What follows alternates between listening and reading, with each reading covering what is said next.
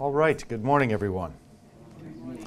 Welcome back to our Foundations of the Faith class. This is Sacrament of the Altar, Part 2. Last week we covered Part 1. I'll do just a very brief review, but first let's have an invocation and prayer.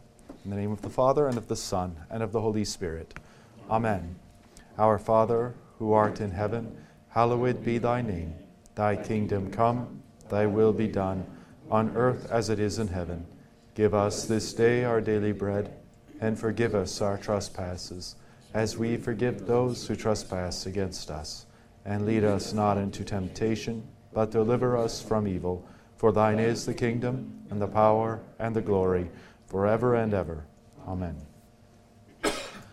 Last week we did a brief introduction to the sacrament of the altar. We talked about the various names for the sacrament of the altar, including Holy Communion, the Lord's Supper, etc., the Eucharist, etc. We took a look at the picture on the top of page 28 in the 2017 edition of the Small Catechism. And if you happen to be in that version, you can turn to page 28 now for what's coming. If you're in another version, we're just at the second question in regard to the sacrament of the altar. And we spent some time looking at the opening statement. The way of the Catechism is there's an opening statement given, and then there's a scriptural support given. We took a look at the opening statement and specifically what that meant in the context in which it was written, recognizing that those words were penned back in 1529.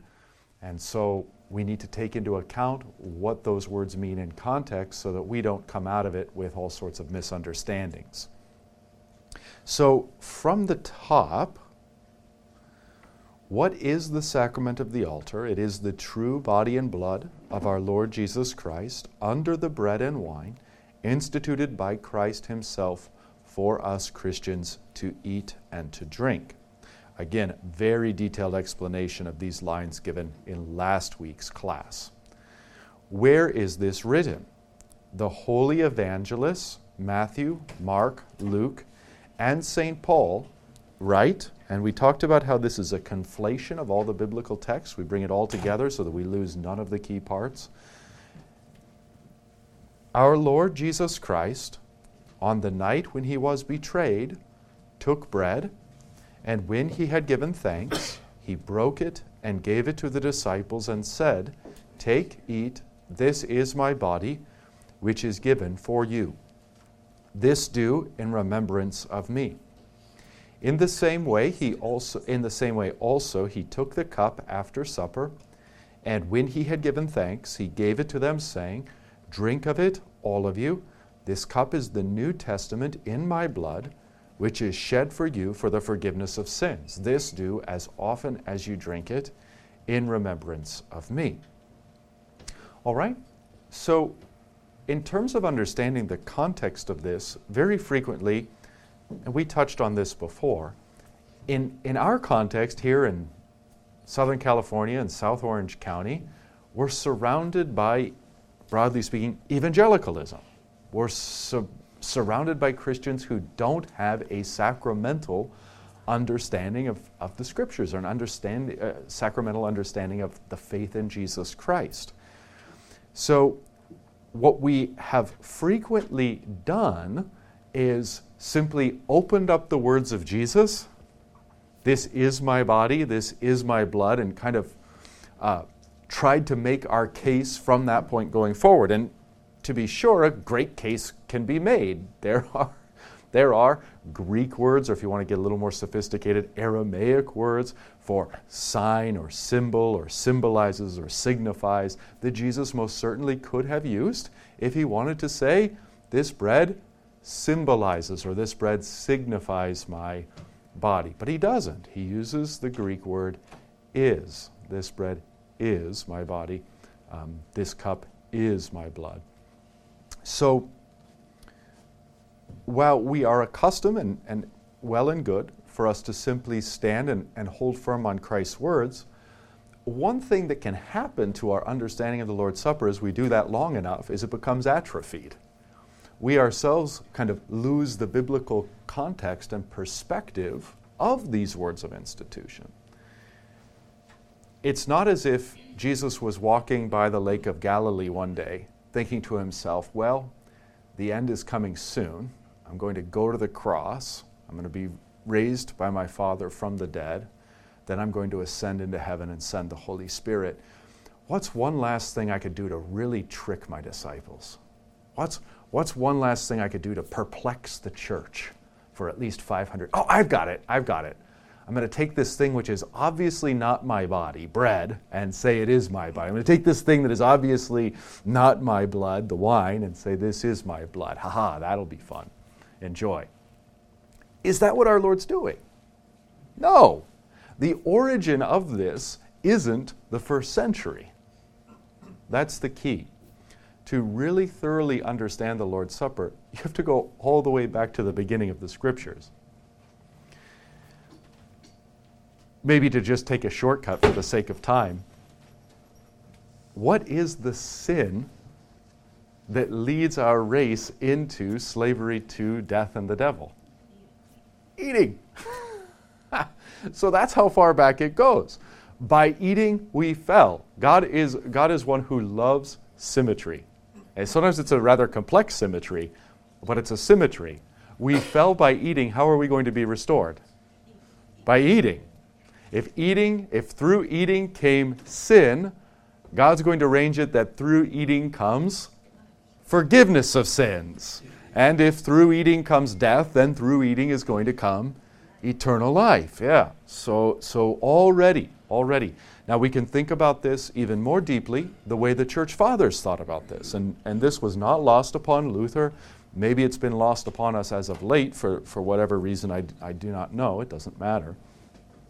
But the church for many, many centuries, in fact for well over a millennia, just thought in precisely these sacramental terms. How is it that Satan caused our race to fall? By a tree. How is it that our race is restored? By a tree. What was the mechanism in specific by which we fell? That we ate that which hung from the tree. Right? So how are we restored? We eat that which hangs from the tree. So what hangs from the tree of the cross? Christ. His body and blood. This is the undoing of Genesis, the undoing of the deepest aspects of our sin and fall into sin. So again, it's not like Jesus just suddenly had this idea in the first century, in the last part of his ministry, and just thought, let's throw this out here. This goes all the way to the beginning, doesn't it? Now, a little bit of symmetry here in terms, while we're still in Genesis, or at least the early part of Genesis.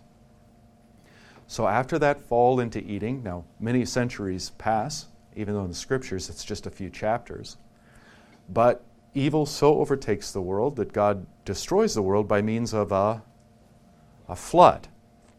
And he's got Noah and 7 others. But if you read the accounts together, read the Genesis account of Adam, the early chapters of Adam, and then these chapters about Noah, and you'll see the linguistic parallels that are being drawn.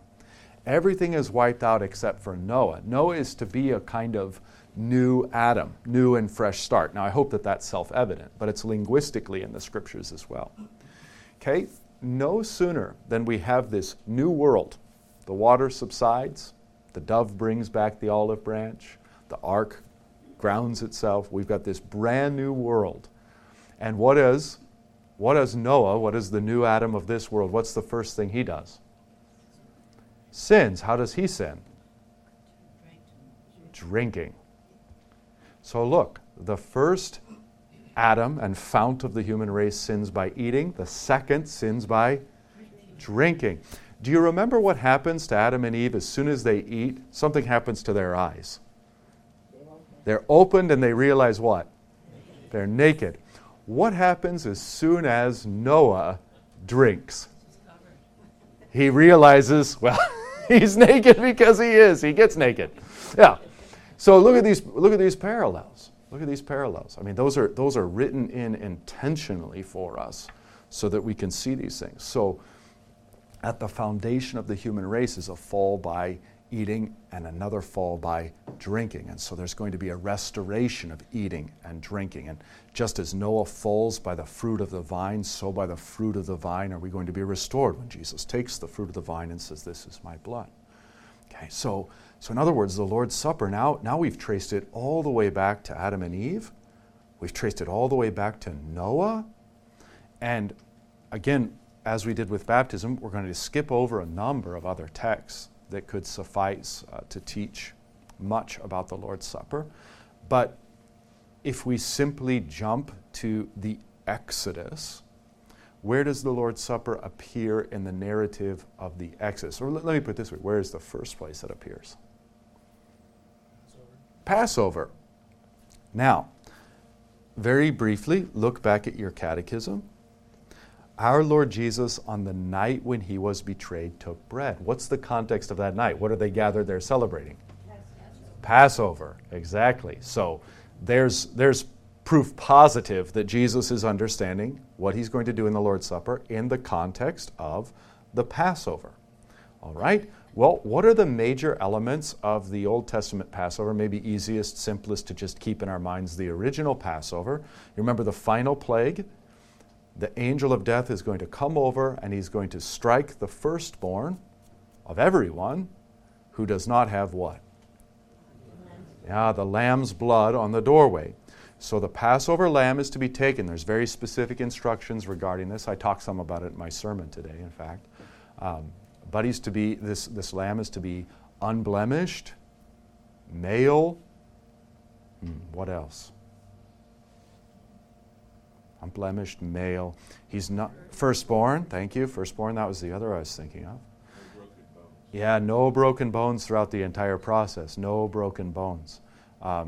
This, by the way, it's not, we don't gather this from the direct translation, but it makes sense to a Hebrew-minded person who's engaged in these. But the idea of roasting the lamb, remember that weird part, like with its head and its everything, and it's everything all together? That's so that none of the bones are broken. Okay, so that's what's kind of hidden there, latent there. All right, so the lamb is then slain at twilight. His blood, as we said, is put on the doorposts outside. And then what is done with the lamb? He's eaten. So a Passover lamb has this kind of unfortunate job description. He's slain and eaten. Later on, St. Paul will say very plainly, Christ is our Passover lamb.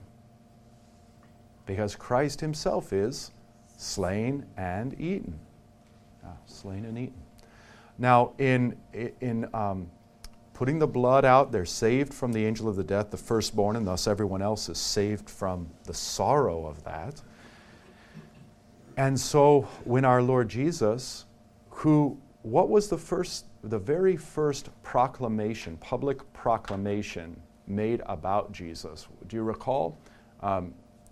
John the Baptist pointed at him and said, "Behold, the Lamb of God." And so now the Lamb of God says, "Take, eat, this is my body. Take, drink, this is my blood." Okay. In the context of the Passover, it's not strange that the one who is the Lamb would say, "Take, eat, this is my body." That's not strange. I doubt that gave the disciples any cause for wonder or doubt. But what words almost certainly would have, at least given them pause, is this: "Drink of it, all of you. This cup is the New Testament in my blood." Now, we had said that in the Passover, the blood was always put out on the doorway. That's part and parcel of a bigger teaching in the Old Testament scriptures, that the blood of the animals is never to be consumed. We know from extra biblical writings that the pagan peoples thought that the life force or strength of the animal was in the blood of the animal. So if you want to be strong, you go, I don't know, kill a buffalo or something and drink its blood. This is still around, by the way, in some of the cultures globally. In fact, rather disturbingly, you saw this in the Middle East not long ago, where the Muslims would take some of the blood of their defeated enemies and taste it. Yeah, it's that whole thing of like taking in the life force of what you've killed, and now that strength is within you. It's a very, very deep pagan idea, a very deep idea ingrained in fallen humanity. Okay, so there is what we find in the Old Testament, a blood prohibition. Now, this is true for all of their, for the whole of their dietary needs. Is you cannot drink the blood. Why? The life is in the blood. This comes right out of Leviticus, and it was all the more emphasized with the preparation of the Passover lamb. Again, you make absolutely sure that its bones are not broken, and that you do not drink the blood, for the life is in the blood. What does it mean then when Jesus says, "Take, drink, this cup is the new covenant in my blood"? Don't drink because the life is in the blood. The life is in the blood. The life is in the blood. Drink because why? The life is in the blood. Finally, this is the life that we were meant to drink. Okay? So that would have been the stunning thing to them, and yet it would have made sense in its own way. Now, while we're on it, it's a bit of a tangent, a bit of detail, but nonetheless, it certainly fits here, and it's of interest. Not one of the Passover lambs can be broken, otherwise that's an invalid Passover lamb, not accepted. One of the most heart-stopping places in the entire Passion narrative, and I think we kind of miss it, is when the Pharisees, the rulers of the Jews, ask that the bodies be taken down because the next day is a Sabbath. You remember this? And so they're going to break the bones of the three who are being crucified. That will, I don't want to get into the gory details, but that will very quickly hasten death. You cannot push yourself up. Check with your doctor, see if you're strong enough to do this. But if you have access to a pull-up bar, hang from the pull-up bar, just with your arms. Now again, don't do that unless your doctor says it's okay. But you will immediately feel the stress and pressure and the difficulty it puts on you. And you're not crucified like this, you're just hanging from a bar. So when your legs are broken, you can't push yourself up, you can't gasp for air. You very quickly suffocate, and or your heart gives out because it's beating so rapidly trying to accommodate the lack of oxygen. Okay, do you remember how Jesus was crucified? Was he on one of the sides? He was in the middle. Inexplicably. I mean, this, if nothing else convinced you of the fact that Christianity is true, this would have to. Inexplicably, they break the legs of the one. They pass right by the one in the middle. Why? I mean, I guess, yeah, they think he's already dead, kind of. But, I mean, this might be a little macabre. Put yourself in the shoes of an executioner. You don't care. You don't care if he looks dead or not. Why not just give him a whack anyway? You'll find out real fast if he's dead or not. I mean, almost inexplicably, they pass over Jesus. He breaks the legs of the others. Then they come to Jesus. Not one of his bones is broken. And the Gospels pick up on this fact, and they tie two things together. Not one of his bones was broken, and the other Old Testament prophecy. See, this is an Old Testament prophecy. Jesus in many places is conscious of the fact that he's the Messiah, and in many places is consciously fulfilling the Scriptures. How can he fulfill this? He's laying there completely powerless, on the cross, completely powerless. This is God who orchestrates this. So these two Scriptures, not one of his bones will be broken, and they will look on him whom they pierced. So in the very moment that his bones are not broken, they take the spear and pierce his side. It's unbelievable. How on earth do you orchestrate that? 2 data points. Testimonies, prophecies made hundreds of years earlier, completely out of the power of Jesus or any of his disciples to manipulate, and this very thing occurs. If you just sit back and think about it, it's enough to convince you of Christianity in and of itself. So, for our purposes, not one of his bones is broken. I mean, if it was, what would that mean? He's not the Passover lamb, or it's not a valid Passover according to the Scriptures. So it's this huge moment where just you're holding your breath and his bones are not broken. He is the Passover lamb. So then back to our original context, we've been looking at Passover and how it is that he takes his body, the body of the Passover lamb, and gives it to us to eat. Not one of his bones is broken. And then surprisingly, he gives the blood to drink. You can't drink the blood, the life is in the blood. Now he gives us his blood because the life is in the blood, and now it suddenly makes sense. Okay? This is all from the Old Testament. It's all from the Old Testament. Now, where do we go next if we want to look at a major indicator in the Old Testament of what the Lord's Supper is going to be or what it's going to be about? How about once they have been spared from the angel of death, they pass through the Red Sea, remember? Then two things happen. They are baptized into Moses through the sea. This is St. Paul's interpretation in 1 Corinthians 10. Do you remember this?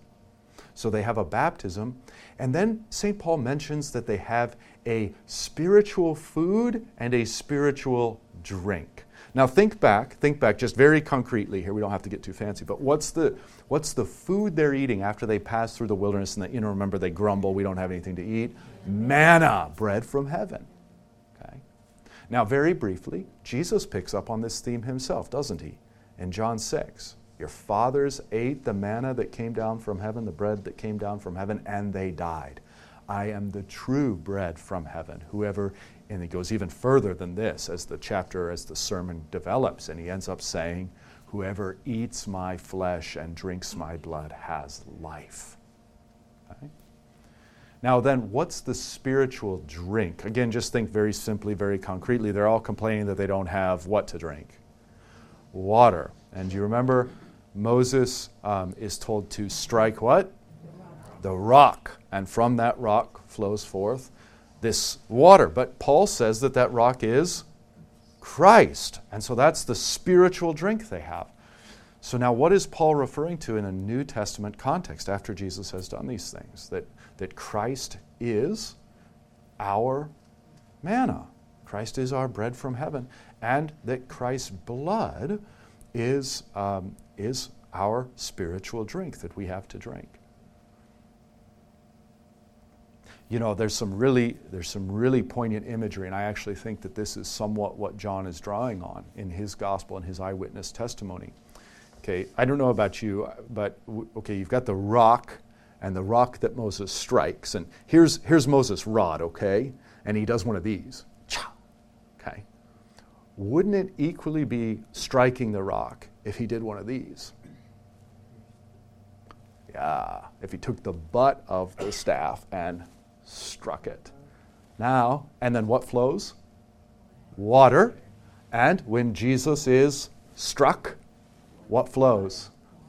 Water and blood. And this is a big deal for John because he sees that whatever happens is miraculous. But do you see what's going on there? Do you see the symmetry? Absolutely. Okay. So to retrace our steps, the Lord's Supper goes all the way back to Adam and Eve eating and to being restored by eating. It goes all the way back to Noah drinking and becoming naked, and thus we drink and become clothed in the righteousness of Christ. It goes all the way back to the Passover lamb, whose flesh is eaten. It goes all the way back to the wilderness wanderings, the true bread from heaven, and the true spiritual drink. All of these things foreshadow and prefigure as types the Lord's Supper. Now let me tell you something. All of these things that we're talking about, are they literal eating and drinking, or is it symbolic eating and drinking?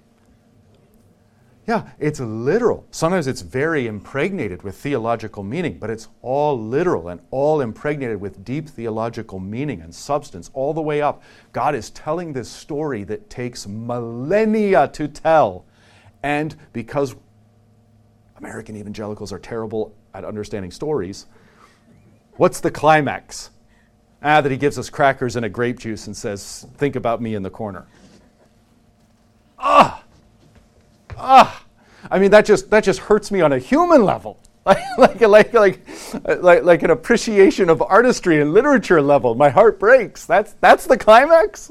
No wonder. And forgive me, this is a little pointed, but no wonder you find this trend within evangelicalism that they're constantly looking back to the Old Testament and trying to engage in seders and temple rebuilds and this, that, and the other thing. Because what? Those were the glory days. You see, they've got the whole thing inverted. We live in the weak and pathetic times. Wouldn't it have been something to go back to David's time and see the glory of the Lord? I mean, to which David would be like, wouldn't it be amazing to be in your time and have the fullness of the new covenant poured out?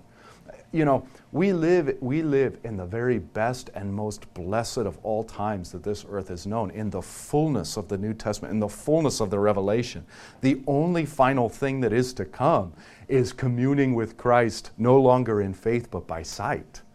We live in, you would not objectively, if you could live in any time you wanted, this is the time you would choose to live. This is the high point and climax of all of it. So no, we don't do this millennia-long story building and end with an anticlimax of have some Smuckers and some oyster crackers, which is what I was offered when I visited a very popular church, Saddleback, and kind of nearly wept just at this reality, to say nothing of ignoring the Lord's words. It's like that's where I can hardly even make the argument simply on the basis of the Lord's words anymore. It's like, well, if you don't understand His words, let's start at page 1 of the Scriptures and walk all the way back together. Now, there are many other things to which we could point. I'll simply just allude to one other, I think, at this time, and that would be, because this will touch on our Lord's words. That will be, the way we think of the Old Testament is we think of it as the collection of documents, and then we sometimes think of it in terms of time. The time from, sorry, I'm doing this backwards to you, but the time from Adam through Christ. That would sort of be the Old Testament. And it's fine to talk about the Old Testament in both of those ways. But when we talk about the Old Testament proper, what the Old Covenant, what the Old Testament itself is, what are we talking about? There we're talking about Mount Sinai. Okay? You remember? And Moses, and there famously he receives the 10 Commandments. Okay, but and while that is in effect, the essence of the Old Covenant, there's more that goes on there. The Old Covenant is begun when what ritualistic act takes place? Moses takes blood and does what with it? Splashes it on the people. Yeah, I don't know if this is the right action. Maybe he sprinkles it. I don't know. But the people get splashed with blood. Okay? So in a moment when we go piece by piece through our Lord's words, what does he say? This is the new covenant as opposed to the old covenant in my blood, no longer the blood of bulls, no longer the blood of the old sacrificial system, inaugurated when Moses splashed whoever was there with the blood, now inaugurated by my blood, splashing the blood of my disciples, and then it's my blood that carries through the new covenant, the New Testament. Was the blood that Moses used symbolic blood? Afraid it was the real stuff. What about the blood of Jesus? How anticlimactic to have that be like, well, it's not really my blood. Of course it's His blood. If it's not His blood, there's no covenant. If it's not His blood, there's no forgiveness of sins. Who argues this way? The author of Hebrews. It's like one of his main points in terms of this sphere of theology is, hey, if there's no blood, there's no forgiveness. If there's no blood, there's no covenant. Okay. So, one other event happens at Sinai in the Old Covenant in the blood of bulls. the new covenant in the blood of Christ. But one other event happens at Sinai. Do you remember? The elders at some point are brought up to the top of the mountain with Moses. Do you remember what they do? They have a meal. And who's there at the meal? God. They have a meal in communion with God. You can go back to Exodus and take a look at this if you want. So what is the Old Covenant? What are the high points of the Old Covenant? Well, it's inaugurated with blood and with a communal meal with God. When Jesus says, this is the new covenant, what do we see? It's not the blood of bulls, it's his blood, and it is a communion with God. The only difference now is you don't have to be an elder to be invited. You have to be a disciple to be invited, baptized and taught, and then welcomed into the mount, which is Mount Calvary of God, to feast upon the meal of forgiveness and communion with God. Okay? So there are all these Old Testament stories that loom so large and factor so greatly and give us so much context into what our Lord Jesus is saying. We can hardly read his words without reflecting on these very biblical teachings. And again, these things I'm giving to you, the vast majority of them can be found in one way, shape, or form in the New Testament documents themselves. I mean, this isn't the wit and wisdom of Rhodey. This is the wit and wisdom of Christ, of the apostles, and of the very best of our church fathers. All right, so now let me pause there, and let me see if you have any questions about the context that will hopefully enrich our understanding and reading of Jesus' words as we go through them again. Any thoughts you have? Yes, sir.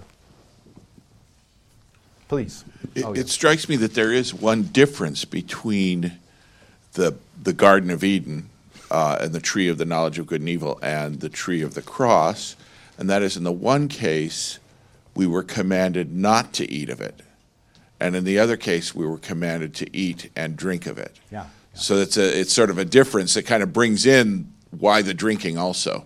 Mm-hmm. You know, that in the one case you're commanded not to do it, in the other case, this is the new commandment to both eat and drink of it. Yeah, there's a new thing going on here. Yeah. Mm-hmm. Well, and there's all kinds of fun to be had. I don't want to belabor it. This is the kind of thing I think about or try to think about when I'm in traffic. You know, I'd rather be doing something else. Because there's so much beauty and fun in thinking about this. I'll just indulge me for a second.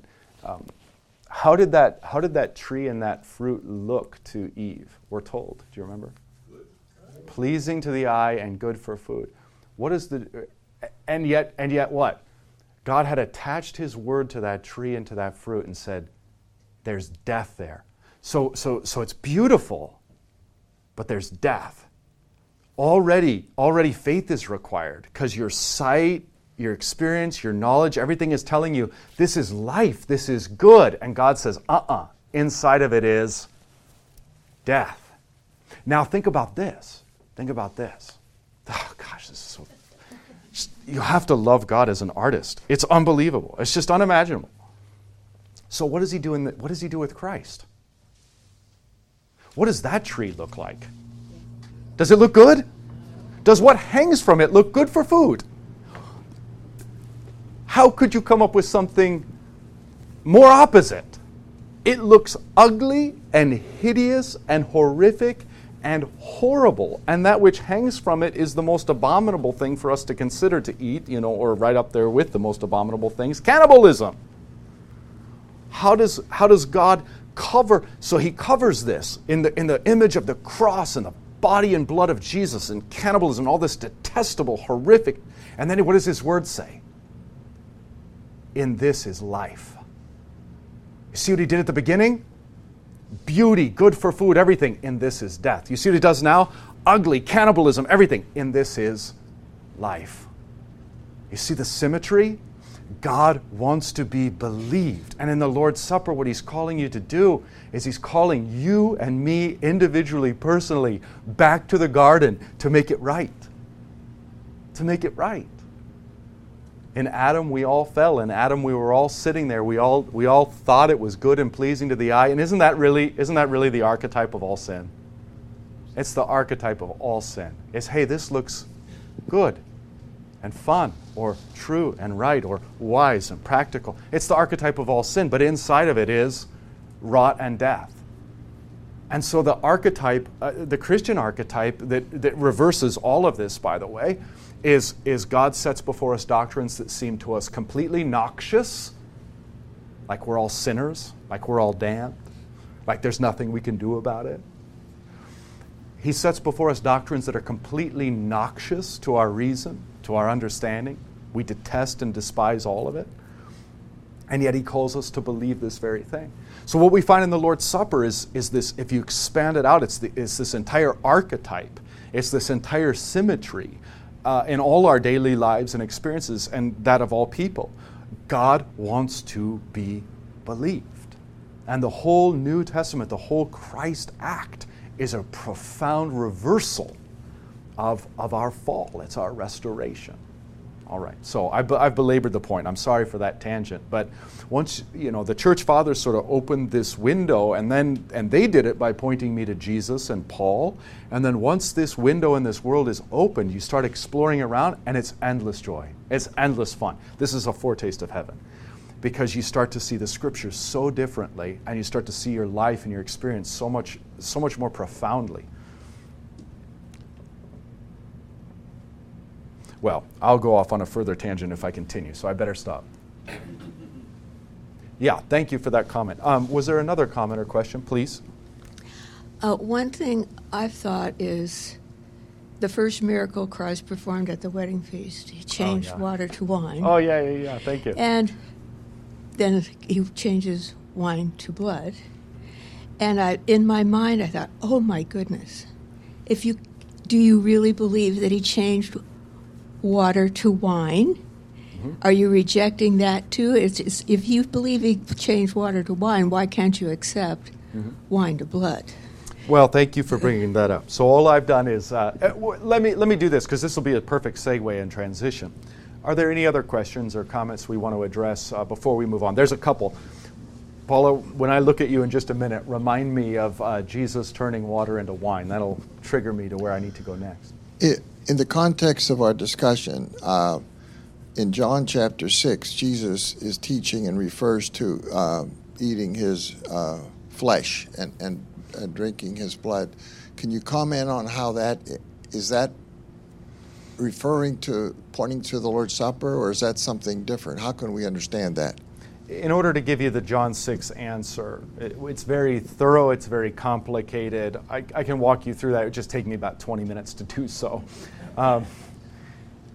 Suffice it to say, the present state is we Lutherans, you're allowed to take John 6 as referring to the sacrament. You're allowed to think of it as not referring to the sacrament. Just full disclosure, I don't know how you can read it and not come to a conclusion that it says something about the sacrament. I mean, for crying out loud, just on its face, if I read it to my kids, they'd say, well, it talks about eating his body and drinking his blood. Not what the supper's all about. So, so based on my 4-year-old or 5-year-old reading of Scripture, I'm gonna go with it is. Okay, that's where I personally fall on that. What's interesting to remember, and this will maybe be my short answer, is too late, right? Think chronologically as best as we can. We don't have the perfect numbers, but think chronologically. Our Lord, in all likelihood, institutes the supper somewhere around 33 AD, right? The night before his death. The next gospel to be written, best indicators are that it's Matthew, written in the 40s. Maybe Mark, written in the late 40s or the early 50s. After that comes Luke, after that comes John. Some people put John as late as the 70s. And I mean by some people, conservative Lutheran scholars. But what could we say? What could we say at minimum without getting into the weeds? We could say that between the time in which Jesus institutes the supper on the night in which he's betrayed and the time in which John's gospel is written, we're talking about decades. Okay? What's been going on for those decades? Christians have been gathering just like us. We've been baptized. We're communing. We're learning from our Lord and his apostles what communion is. We're learning to think this biblical way. All right? And then John drops his gospel, and in it has this section about Jesus being the bread of life and eating his body and drinking his blood. In a sacramental context, how do you read that? Sacramentally. That's a no-brainer. That's a no-brainer. Now, what is one of the interesting things that John does? And what is one of the interesting things about this sort of expanded chronology? If a bunch of foolish first century Christians were over-literalizing the text and Jesus said, "This is my body," here is John's time as the one who is there to correct them and say, this symbolizes, back off the language and make it symbolic, make it a little lighter. What instead does John do, the very last of the gospel writers? What instead does he do? Emphasizes it. He goes like this. Instead of soma, body, he does sarx, flesh. Instead of, I forget the exact Greek words, but estheo, eat my body, estheo, eat my soma, he says, I forget what it is. Do you remember, Stephen? And I'm too lazy to look it up, but something like, I can't remember the Greek word, but it's chewing. So instead of eating body, it's chewing flesh. What does John do in his gospel all these times later? Doubles down. And what happens after he puts these words, recalls these words of Christ, gnaw on my flesh? What happens? Everybody leaves. And then Jesus turns to his disciples and says, what, are you going to leave too? And what does Peter say? Lord, to whom shall we go? You have the words of eternal life. We pull those out of context. What does it mean in context? What are the words of eternal life? Eat my flesh, chew on my flesh, drink my blood, and you have life in you. These are the words of eternal life. What is John doing in the context of the 50s, 60s, 70s, 80s, 90s, whenever he's writing this? Is he backing Christians off this literal view? No, he is doubling down, and he's saying, and if you don't like it, there's the door. Or are you going to stand with Peter and with the 12 and say, Lord, to whom shall we go? You have the words of eternal life. Even though this is a hard saying, we believe. We believe. So that's what John's doing rhetorically in John 6 with his gospel. Yes, please. I remember, I turned right to it, and usually I can't do that, but I remember when we were studying on Thursday mornings Exodus. Yeah. And it just blew my mind that in Exodus 25 it says, you shall set the bread of presence on the table before me regularly. And I thought, oh my gosh, it's been happening that long. Yeah, why would it be called the bread of presence? Well, I mean, of all things, right? Of all things, it could be really called the holy bread, chills, or I thought, the bread of tastiness, or of course. It's the bread. It's of all things, it's the bread of presence. Then what is Christ going to say? I'm present in this bread. This is the bread of my presence. Yeah, thank you. That's one more of many, many other Old Testament things that allude to this and show forth this light. Yeah. It's I think the infinitive form is tragon. It's like to chew on my sarx, my flesh. That's, I think, the Greek behind it. But it is amplified by John, and it is, rhetorically, it is, you're either with Christ on this or here's the door. Please. Just real quick, I wondered what role God telling Moses to speak to the rock rather than strike it plays in this symmetry that you're discussing.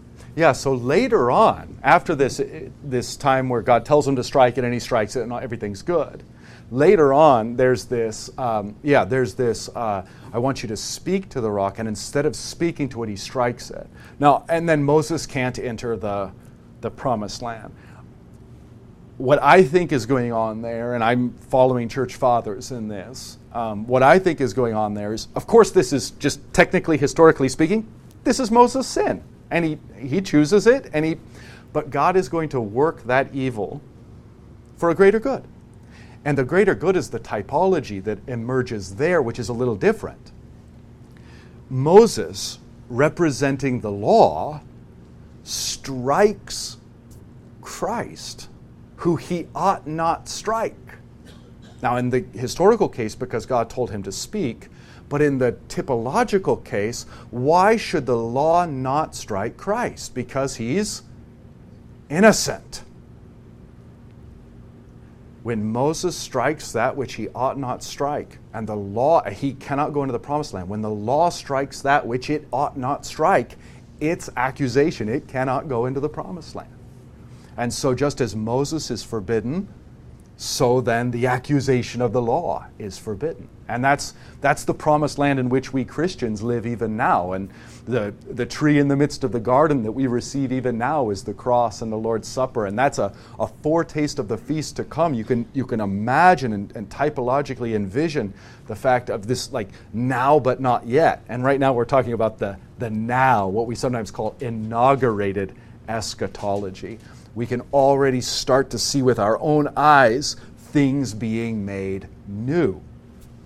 You all are believers in Christ. You all are answering that symmetry of Genesis where we did not believe. Now you are believing. I can see that and understand that. I am already seeing the new heavens and the new earth beginning before my very eyes. You see how that works, for example?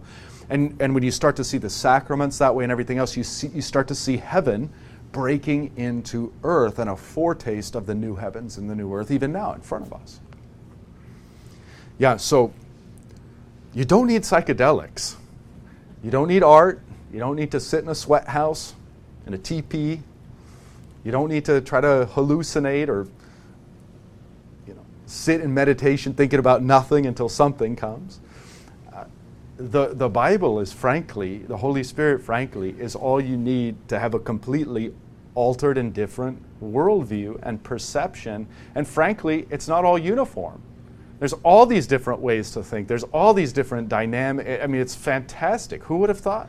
It's all in the Scriptures. Okay, thank you for those comments.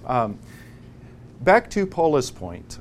So I've done the Old Testament, and maybe if I can, I'll wait till next week to do the New Testament, because what we find, just as the Old Testament seems to be almost, pardon the hyperbole, nothing but a catechesis leading to the Lord's Supper. So also the New Testament. Let me give you just one example. Jesus is born into which city?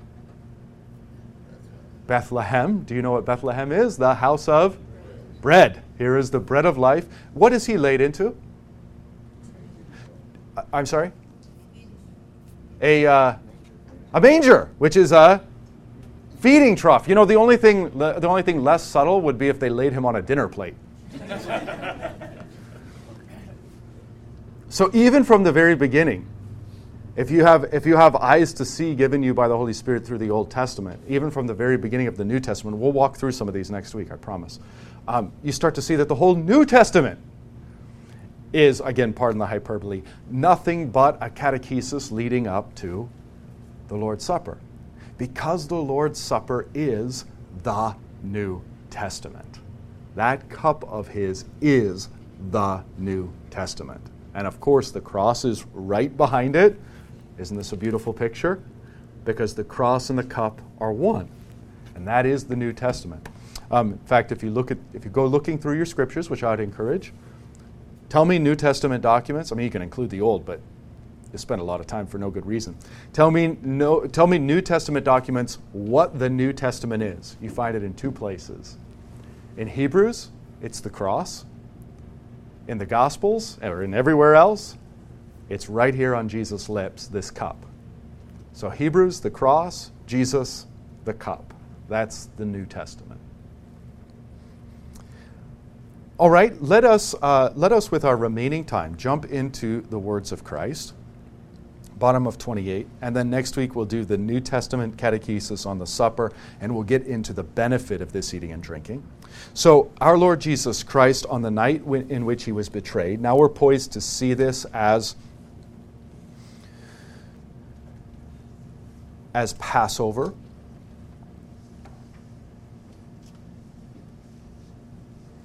It's worth, even though the linguistics don't point to it here, it's worth remembering that the way that the day and night are conceived in the Hebrew mind is different. Remember, in the beginning of Genesis, you can see this. It always goes evening and morning the first day, evening and morning the second day. Why doesn't it go morning and evening? Well, because they're not American. So it's conceived of different. So the day begins at sundown. That's when the day begins. So you have to wrap your head around this just very briefly. So when Jesus institutes the supper shortly after the sun has set, it's the beginning of the day. On that same day, that's the evening, by the next morning, he's what? Crucified. His crucifixion and his cup are on the same day, by way of Hebrew reckoning. It's just worth keeping in mind. So on the night when he was betrayed, of course he was betrayed by Judas,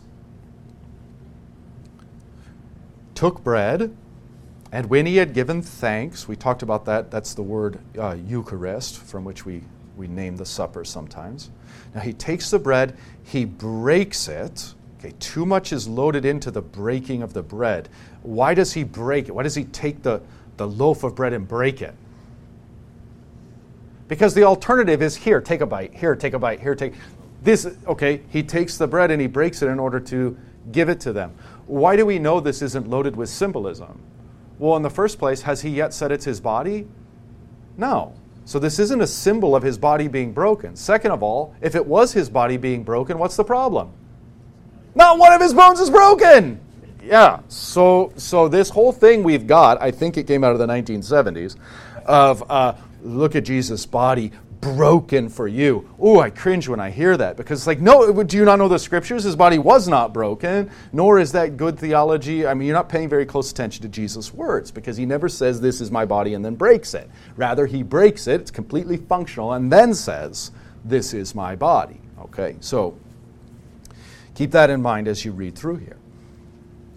So he took bread. When he had given thanks, he broke it and gave it to the disciples. Now this tells us again who the Lord's Supper is for. A disciple, according to Matthew's Gospel, make disciples of all nations. How? Baptizing them and teaching them. So a disciple is one who is baptized and taught. Okay? It is the disciples who receive the Lord's Supper. One who is baptized and one who is taught. Again, it's not a hospitality meal. It's not an evangelistic meal. It is a meal for the disciples, for those who are baptized and taught. So he gives it to the disciples and he says, take, eat, this is my body. What does this refer to? The bread, obviously. Obviously. It's not until the 16th century that we have people playing ridiculous games. Ridiculous games. I think it was Martin Bucer who was amongst the Lutherans but turned out to be a radical reformer, and I think that this was his theory. Jesus took bread, broke it, gave them the bread, and then said to them, this is my body. Oh, thank you, Lord. I wasn't sure. So this is your alternative, right? So obviously he takes the bread and he gives the bread to them, and he says, this is my body, which is given for you. Not translatable, but that for is huper, at least in some of the accounts, and it carries the weight of on behalf of you, for your sake. So that again, hypothetically, if you just sort of had these first, is there an atonement sense of these words? Yes. He's not just, in English it kind of sounds like, hey, this present is for you, I'm giving it to you. That for doesn't carry the weight of huper, on behalf of you. So it's there. Take, eat, this is my body, which is given for you. Where is it given? Here and on the cross. Theologically, they're one and the same. There's no separation. Given on the cross, given for you. What happens on the cross is given to you for your blessing and benefit. All right, take, eat, this is my body, which is given for you. And then that is the action of the supper. Here's where the institution proper comes in. Up until this point, it's just something Jesus has done. Right? It's just a description of what he's done. He took bread and broke it and gave it to his disciples, and this is my body. If that's all we had, we would probably view it kind of like the foot washing. Like, it's something that happened. It's a kind of model from which we can extract theological knowledge. But that's it. We don't celebrate it. So the next words are, properly speaking, the words of institution, or the words of institution within the words of institution. This do in remembrance of me. What do? The whole action that went before. And so you have the taking of the bread, the distribution of the bread. One of the reasons why we don't break it is because it's already broken. It comes in those wafer forms. And that for good reason. They help to not get crumbs everywhere. It's fine. Nothing wrong with using unleavened bread or any kind of bread, frankly. Okay, so that's the this do, is we take bread, and you'll see that we do all of this in our divine service. We give thanks. We don't break it because we don't have to. The other reason we don't break it is we don't have time for that. Maybe I'll touch on it next week. There's a controversy with the Calvinists where in the forced union, this, by the way, is what shoved all the Lutherans over to America. Here we are, yay. Is because the Prussians, I can't remember his name right off the top of my head, Stephen Mann's left, was forcing Reformed and Lutherans legally into the same churches. So you're saying, hey, your differences aren't that much. You have to go to church together. And so you've got Lutherans who believe in the true presence and Reformed who don't. When the Reformed minister was up there, he told all his people this. He told the people, when I break it, it proves that it's not the body of Christ. This is terrible theology all around. But when I break it, it proves that it's not the body of Christ because you can't break the body of Christ. So all the Lutherans sitting in those pews, when the Reformed pastor is up there and he goes, pop! What does that mean? Not the body of Christ. So that pop has echoed in Lutheran ears for 170 years or something like that. And it's one of the reasons why we tend not to do that. Now, from time to time you see that, and it's coming back because we're sort of losing that institutional memory, and that's fine and that's good. There's nothing wrong with it, okay? And obviously if a Lutheran minister is breaking the bread, he's not doing that to confess the unreal presence or the real absence of our Lord. All right, so this is what we're to do. Then break the bread, give it to the disciples, saying, take, eat, this is my body, which is given for you. Okay, there's the first part. We're thoroughly out of time. Next week, the next part. Next week, New Testament on the Lord's Supper, and then into the blessings and benefits. And then, hey, we're done with Foundations of Faith. All right, the Lord be with you.